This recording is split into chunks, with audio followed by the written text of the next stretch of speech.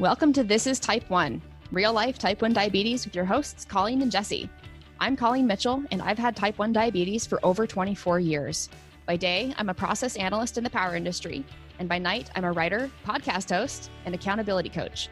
I'm passionate about type 1 diabetes education and showing others that this disease doesn't define me. I'm Jessie Tuggy, and I've had type 1 diabetes for about 8 years now. I love hiking and painting, and I'm looking forward to working as an engineer after college. My diagnosis has inspired me to take control of my future and learn everything I can about it. Each week on the show, we'll talk about real life with type 1 diabetes, bring on cool people with connections to type 1, and above all, encourage you to understand that this disease doesn't have to hold you back. This isn't medical advice. This is life with type 1. Welcome to episode 41 of This is Type 1, real life type 1 diabetes with your hosts, Colleen and Jesse. Today, we're going to cover what diabetes looks like in animals, how it's different from diabetes in humans, and things you should know about caring for an animal with diabetes. Reminder for everybody, if you have any questions about type 1 or about the show, please leave us a comment or send an email to colleen@inspiredforward.com. We answer listener questions in future episodes. Jesse, you have the win of the week. Yes, I do. And this week has been pretty weird. My blood sugars have been really up and down lately, even with my sensor on, and I've been in auto mode. So let me give you an example. One time I was 60, and then about an hour later, I was in my 300s. So I haven't been feeling great this week, but I think for my win this week, I would say just keeping a level head on my shoulders and doing everything I can to get my blood sugar down. Now, I don't know why my blood sugar has been so crazy. It's probably just changing of the seasons or some environmental factor that I haven't quite figured out yet. But unfortunately, Colleen, you're up for our fail this week. So before I get into the fail, I had a conversation with Tim last night about how the fail isn't meant to be kind of putting ourselves down. It's more of us trying to take lessons out of the stuff that goes wrong, because every week something will inevitably go wrong with our diabetes. So we're not reporting our fails or searching out fails just to make a fail. So sometimes if we don't have a fail, there will be something from the past that we can pull a lesson from. And it's not about making ourselves feel bad. It's about getting the lessons from these fails. Right. It's just about, trial and error, learning from our mistakes. Yep. So that being said, the fail this week is that Panther Camp has been canceled for 2020. And that's not really a fail on anybody's part except for COVID-19, because that's the reason it was canceled. And this is kind of bittersweet for me, especially since I've been going to camp for 20 years. I don't think camp has ever been canceled before. And so I'm really sad that camp isn't happening this year, but it's definitely the best interest for all parties involved that it's postponed to 2021. Jesse, you have the hack. Yes, I do. And I've been trying to pick my brain these last couple of weeks because I've been trying to figure out interesting hacks relatable for all of our diabetics here. So my hack this week would be to try different milk substances for your coffee. Now, I am a coffee fiend. I will drink coffee every single day, sometimes 2 or 3 cups, and my mom will yell at me because of it. But that's not where I'm going with this. So milk has a lot of sugar in it. Comparatively speaking, 13 carbs for 1 cup is a lot of carbs for just 1 cup. So rather than drink milk and start to spike my blood sugars, I started using low-carb, lactose-free creamer from Trader Joe's. Now, it has a lot of coconut milk in it and something else, but it's just the best option for me, and I really, really like it because it also has vanilla taste in it, and that's just my personal preference. So to me, it tastes better than regular milk, and I've even gotten my mom into trying different creamers for her coffee with me. So she uses like coconut creamer, oat milks. We even have one that's a lactose-free, dairy-free coconut oat milk byproduct in our fridge, which is actually pretty good. She's lactose-free. She can't have dairy at all. So we don't really get milk that much anymore, except for my brother. But, it's just, for us, the lactose-free stuff is a better option, and it's generally lower carb too. So Colleen, I've got a question for you. What do you use rather than regular milk? I use heavy cream, and I use heavy cream basically wherever I am. Even when I'm on business trips, I'll go out to a grocery store and I'll buy a little carton of heavy cream to put in the coffee that I get in the hotel room, because it's so good. I don't need very much of it, and it's cheap, kind of cheap, I guess. And it just tastes way better than milk, which to me now tastes really watered down because I'm so used to drinking heavy cream and things. Awesome. So if you're ever too milk orientated, just definitely try some like coconut based milks or oat milk or heavy cream or anything that you think would be better for you rather than a high sugary liquid in your coffee. All right. Diabetes in animals. So when we first started this podcast, a Facebook friend of mine asked if we could talk about diabetes in pets, since he owns this really gorgeous American Eskimo dog that has type 1 diabetes. So we're finally talking about diabetes in animals now, 41 episodes in. Diabetes can affect dogs, cats, apes, pigs, and horses, as well as some other animals. But for this episode, we're going to talk about it specifically in dogs and cats, since those are the most common household pets. So what does diabetes look like in animals, specifically dogs and cats? Something immediately interesting is that in dogs, type 1 diabetes is the most common type of diabetes, in contrast to human populations where type 2 is the most common. That just means that in dogs, their pancreases, like in human type 1, stop producing insulin and they're therefore insulin deficient. Canine type 2 diabetes occurs mostly in older obese dogs. And in yet another parallel, pregnant dogs can develop temporary insulin resistance, just like gestational diabetes in humans. The American Veterinary Medical Association says that diabetes in dogs and cats can occur at any age. However, diabetic dogs are usually 4 to 14 years of age, and most are diagnosed at roughly 7 to 10 years of age. Most diabetic cats are older than 6 years. Diabetes occurs in female dogs twice as often as male dogs, and certain breeds of dogs may be predisposed to diabetes. Obesity is also a significant risk factor for the development of diabetes. As dogs and cats age, they may also develop other diseases that can result in diabetes or could significantly affect their response to treatment for diabetes, including overactivity of the adrenal gland in dogs or overactivity of the thyroid gland in cats, pancreatitis, heart disease, kidney disease, urinary tract infections, and skin infections. The long-term use of medications containing corticosteroids is also a risk factor for diabetes. So my friend's dog, whose name is Bella, was diagnosed with diabetes when she was 9 months old, and she's now 4 years old. So, like they said, it seems like with human diabetes, it can really be diagnosed at any age. So if dogs and cats can get type 1, type 2, and gestational, what else is similar? Well, a lot of the symptoms are pretty similar. They include excessive drinking of water and increased urination. That sounds familiar. Weight loss, even though there might be an increased appetite, also familiar. Cloudy eyes, especially in dogs. We know that in humans that your eyesight can be affected if your blood sugars are too high for too long. Chronic or recurring infections, including skin infections and urinary infections. Deteriorated coats. Cats may stop the grooming. And I know that my cat always has bath time every day, so if she ever stopped grooming, I would be concerned. They may also sleep more or they're less active. They could also have a pungent breath with a chemical smell. And another one is reduced appetite, which we also see in humans. And then the general treatments are diet, as recommended by your veterinarian. Like for humans, diet is a key part to controlling blood sugars. You can listen to episode 9 for what to eat as a type 1 diabetic if you're human. The next one is exercise, regular, moderate, and consistent. For humans, regular exercise helps keep blood sugars stable for longer periods of time and also reduces insulin needs. So this is the same with dogs and cats. And then injections of insulin, both regular and consistent. Like humans, dogs also need insulin to survive, but humans mostly get that through shots or insulin pumps. So treatments recommended by the American Veterinary Medical Association.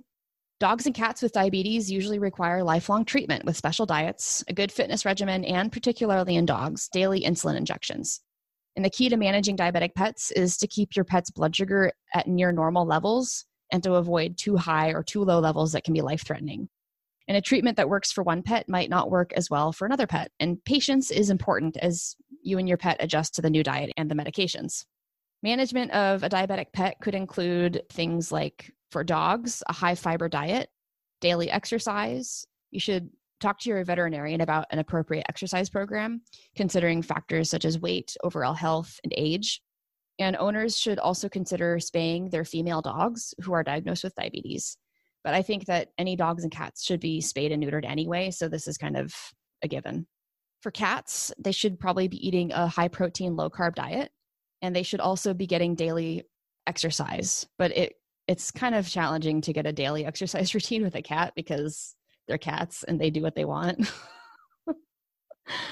Although your vet could help you develop a plan. I know there's a lot of toys out there that encourage cats to run up and down the hall or play by themselves. Our cat will chase a laser pointer dot, but only if she wants to. She will also take a string down the hall. So she loves strings. And so we'll drape strings and twine over her tower. And then she'll drag those into the office to indicate she wants to play. Your cat will probably tell you when she wants exercise. So it's really important to maintain proper insulin and feeding schedules that are recommended for your pet. And it's also really important that your pet maintains a normal appetite while on insulin therapy, or you could risk low blood sugar if your pet's not eating and not absorbing enough sugars to balance the insulin's effects of removing the sugars from the bloodstream. So it's just like with humans. And then one thing my friends stress is that you have to keep a very regimented feeding schedule, because when you do the same thing with insulin, if you don't balance the food with the insulin, then you're going to get wild highs and wild lows, and we don't want that. So with a pet, it's even more important because they can't tell you what's wrong. So you'll also have to check your pet's blood sugar levels, and you can get testing kits from your veterinarian, or you can do it yourself at home. I don't know about using your own meter kit for a dog, but that would be weird. It might work, but I probably wouldn't recommend it. I wouldn't recommend it just because if you think about it, we have to test on our fingers and certain parts of our arm to get like the right type of blood. You would think it would be the same with dogs. Is like if you go to their abdomen versus their paws, or same with cats, you might get like a different blood in the meter, and then it'll get a bad reading. Yeah, I know that later on we're going to talk about where to actually prick the dog or the cat, and they recommend the paw pads, the ears, and then also the lips, which is interesting. I could see it. There's a lot more blood flow and the skin is thinner there. I'm sorry, this is just like working at an animal health store knowledge. Really good information. So I would think that it would be very different varying on where you prick the dog or cat. The bottom line, just like with humans and their endocrinologists, make sure when you have a diabetic dog, you talk to your vet. Pet owners should also watch for signs of insulin overdose, which can include weakness, tremors, or seizures, and loss of appetite. Definitely talk to your vet or your emergency clinic immediately if you see any of these signs, and also consult your vet about what you should do in the meantime to help your pet until they can be examined by a vet, because a lot of vet clinics don't have emergency hours, which is interesting. And then as signs of an insulin overdose can sometimes be very similar to signs of an underdose, it's very important that changes in dosage and frequency of insulin injections are only made by a veterinarian. So don't make any changes by yourself. So as humans, we can do that because we can see what our blood sugars are basically at all times now. But with dogs and cats, you can't really do that. Because older dogs and cats are more likely to develop age-related diseases or conditions, some of which could be confused with diabetes, it's really important to have regular checkups from your vet, because those can keep your pet healthy and detect problems before they become more severe. And definitely, if you have any questions about your pet's health or their care management, talk to your vet.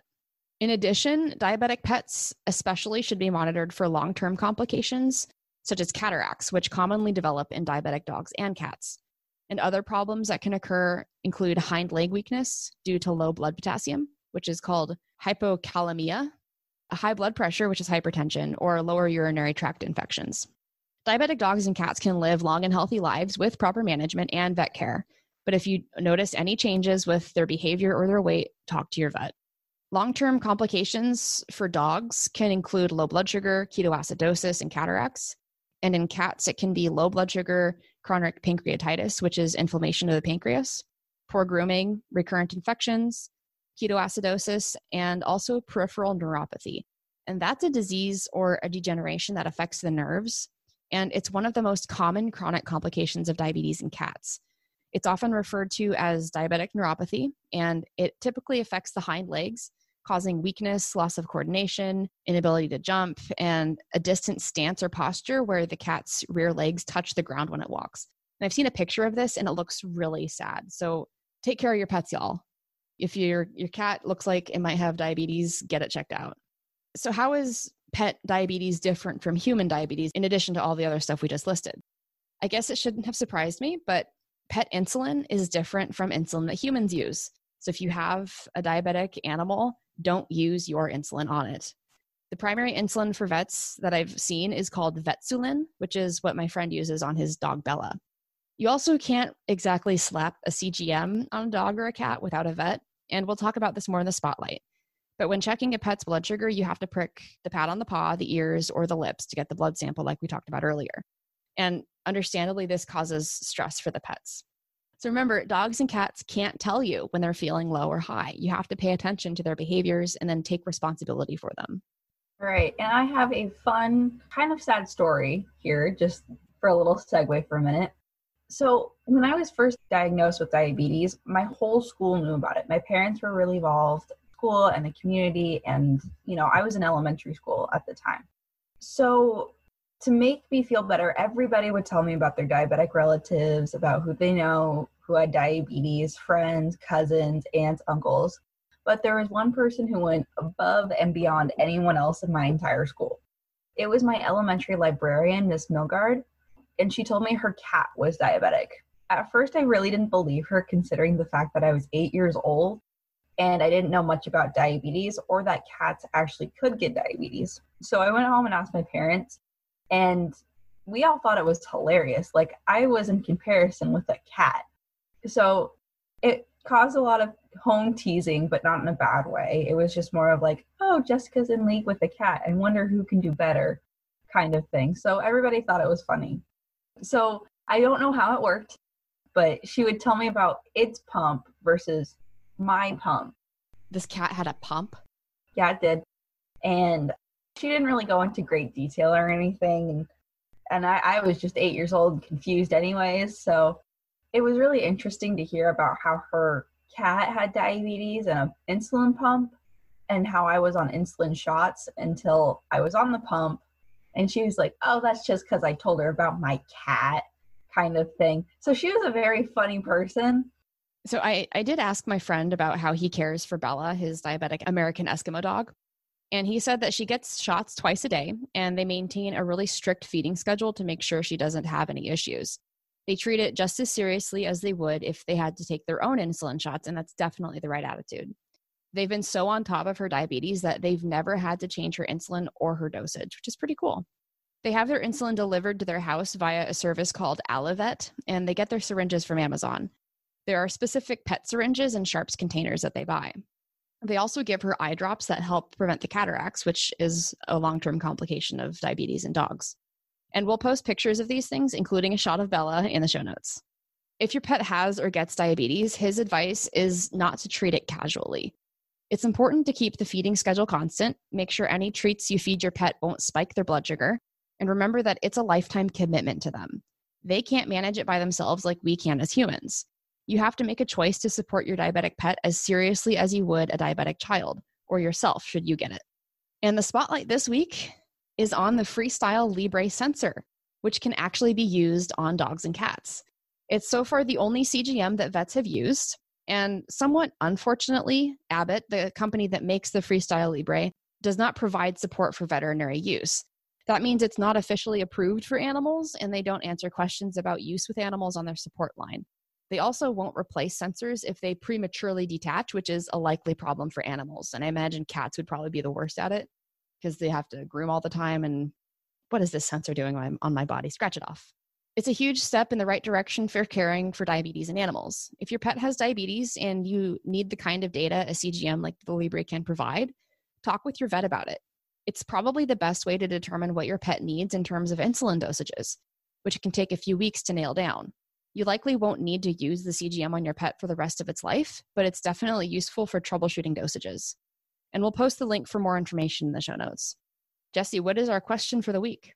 Our question for you, our lovely audience this week, is have you ever encountered a diabetic animal? Do you actually own a diabetic pet?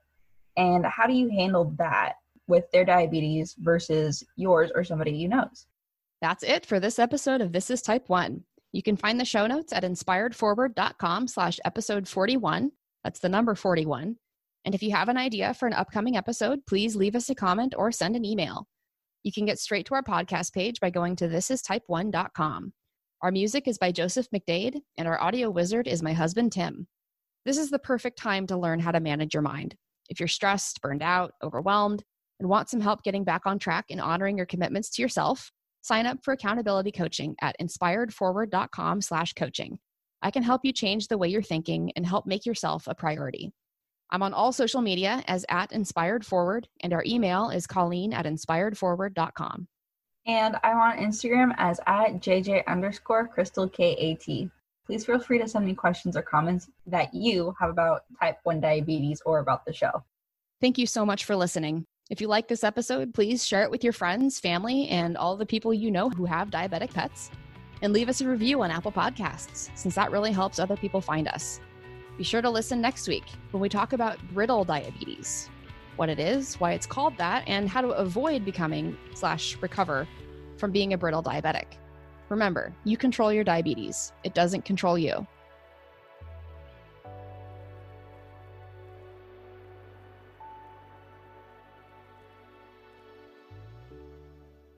Hey, if you like what you're listening to on this podcast, you have to join us in the Half Dead Pancreas Club. It's my private community where you'll connect face-to-face with other people with type 1 diabetes, get personalized emotional support, and learn how to handle anything T1D throws at you. Join us over at inspiredforward.com/community. I can't wait to see you there.